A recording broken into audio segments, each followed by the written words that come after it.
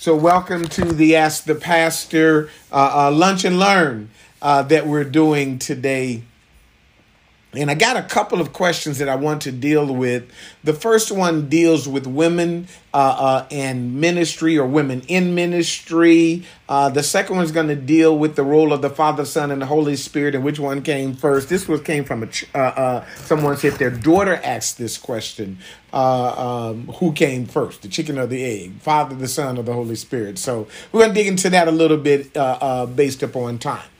So the question about should women wear pants and it being an abomination, it comes from Deuteronomy 22:5. It says, "The woman shall not wear that which pertaineth unto a man, neither shall a man put on a woman's garment, for all that do so are an abomination unto the Lord thy God." So now, and I don't know about you, but I grew up in the old school holiness, and like the real old school holiness, and nobody know what I'm talking about, where women couldn't wear pants, women didn't wear makeup. You know, we thought if women wear makeup, she was Jezebel, and women couldn't wear pants. My sisters, they couldn't wear pants. I mean, literally, they would have to go to school. When in gym class, they had to wear long skirts. We would go to the beach. They had long skirts on at the beach. They couldn't wear no shorts, no pants, none of that kind of stuff. And that's how I grew up. That women should not wear pants. And I know that still exists. I don't even like women wearing pants when they're preaching and ministering or ministering in front of the crowd, really based upon that premise. Now,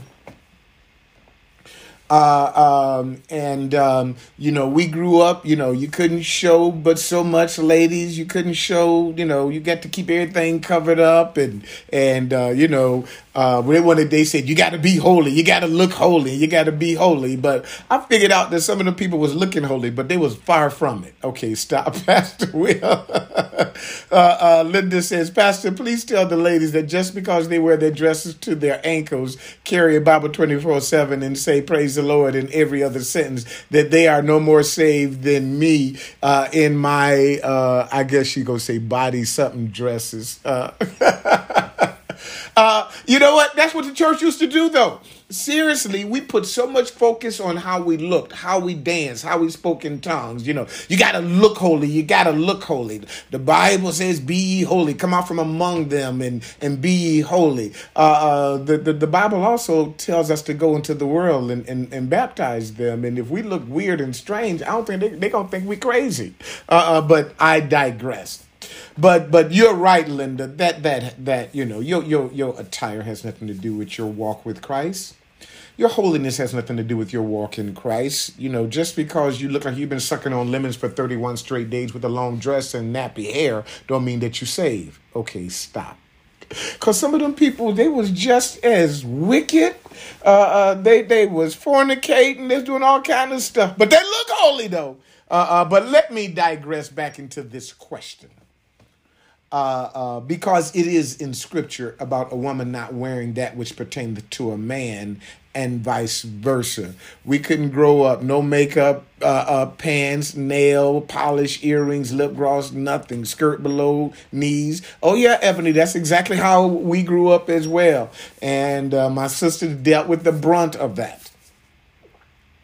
But let me be real clear. First, you got to understand, when doing proper interpretation, and I teach this in my ministers in training class, if you really want to learn how to interpret Scripture properly, I will encourage you to join our ministers in training class. But in exegeting and hermeneutics, one of the things that you learn about interpreting Scripture is you got to deal with questions like who and why and when and what. You got to understand the historical context of what you're reading. So now, if I was to look at this Scripture just generally, it has nothing to do with pants.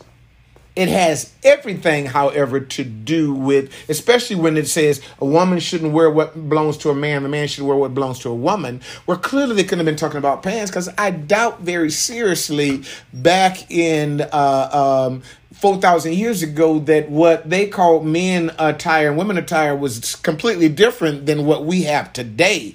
I don't even know if they wore pants back then. Maybe they had some, garb that they put over themselves and all of that. And maybe the man's was blue and the woman's was pink. I don't know. But obviously they made a distinction between male and female. But I doubt it was a pair of Levi's. Okay, stop, Pastor Will. I doubt that it was a miniskirt. But it was apparel. So we took it to the extreme and said women can't wear pants because we assumed that pants belong to a man.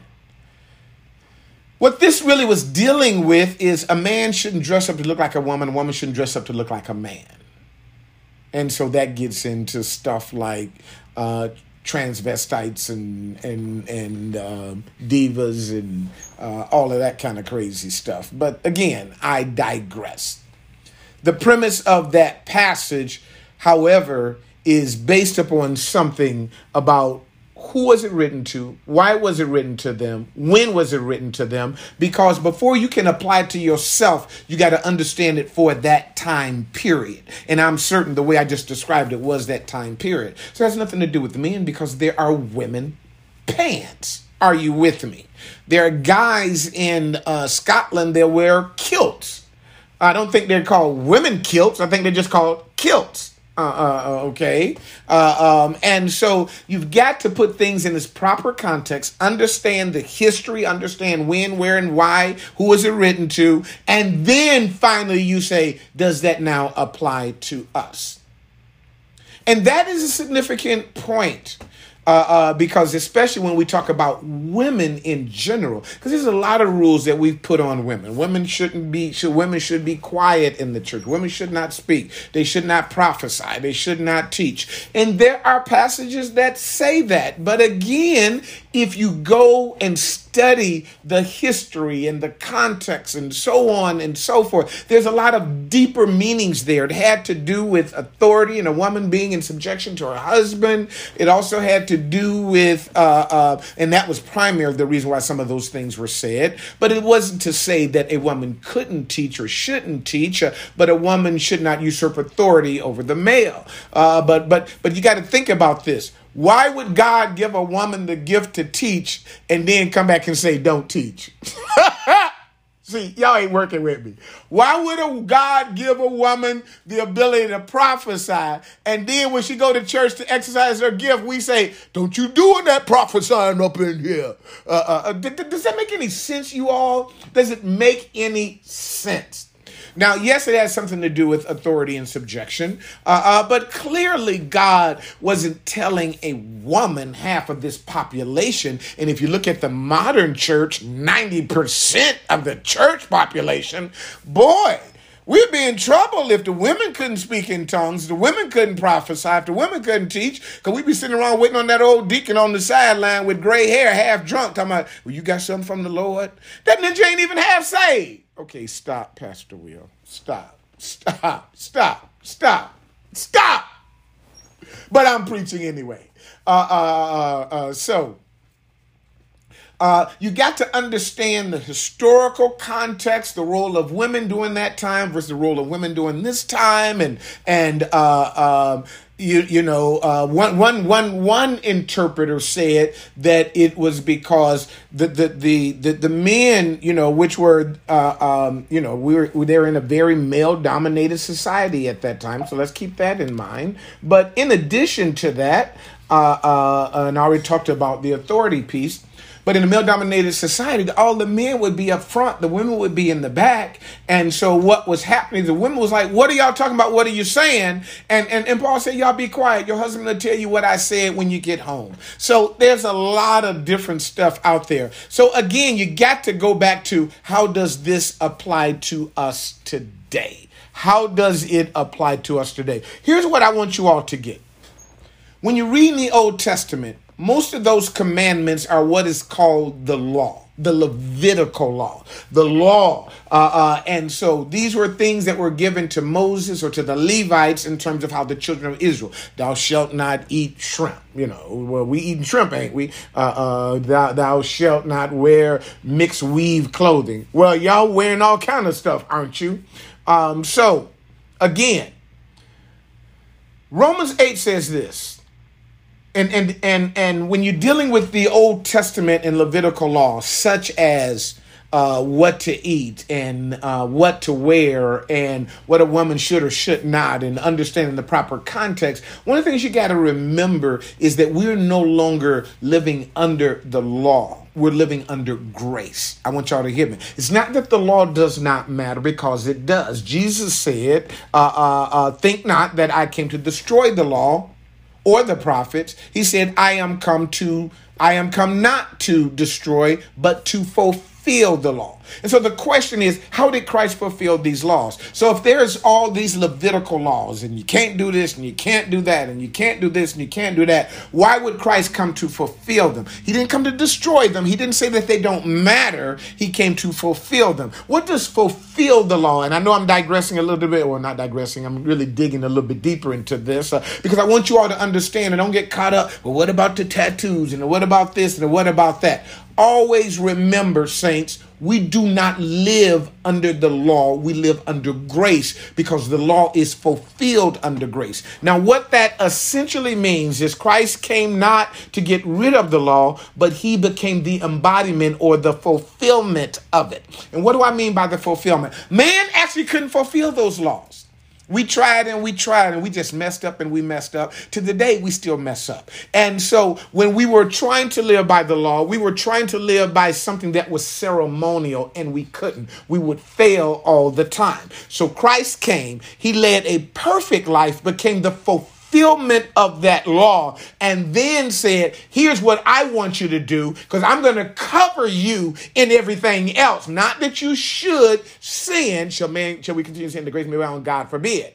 But I want you to understand that grace does cover you. Listen to a brother right here, because that's what Christ did. He fulfilled everything that man could not do, and then gave us 2 commandments. Love God, love your neighbor. When you love God and love your neighbor, Christ covers all the rest of that stuff. When you love God and love your neighbor, the law is fulfilled.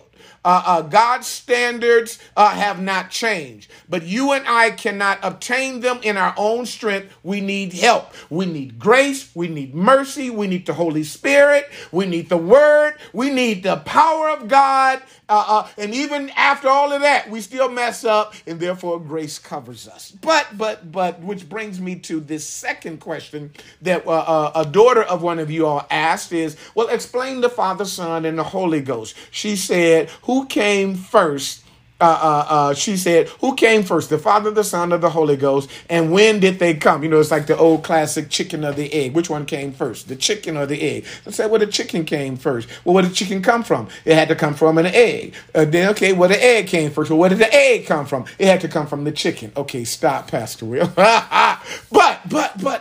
When you think about the Father, Son, and Holy Ghost, and so you have to make a paradigm shift to understand the Father, Son, and the Holy Ghost. Although those terminologies are used, the Father, the Son, and the Holy Spirit, you cannot think about it as the way humans think about it, in terms of you start with the Father, he has a seed that goes to the mother and produces a son. You can't think about it that way. So how should I think about it?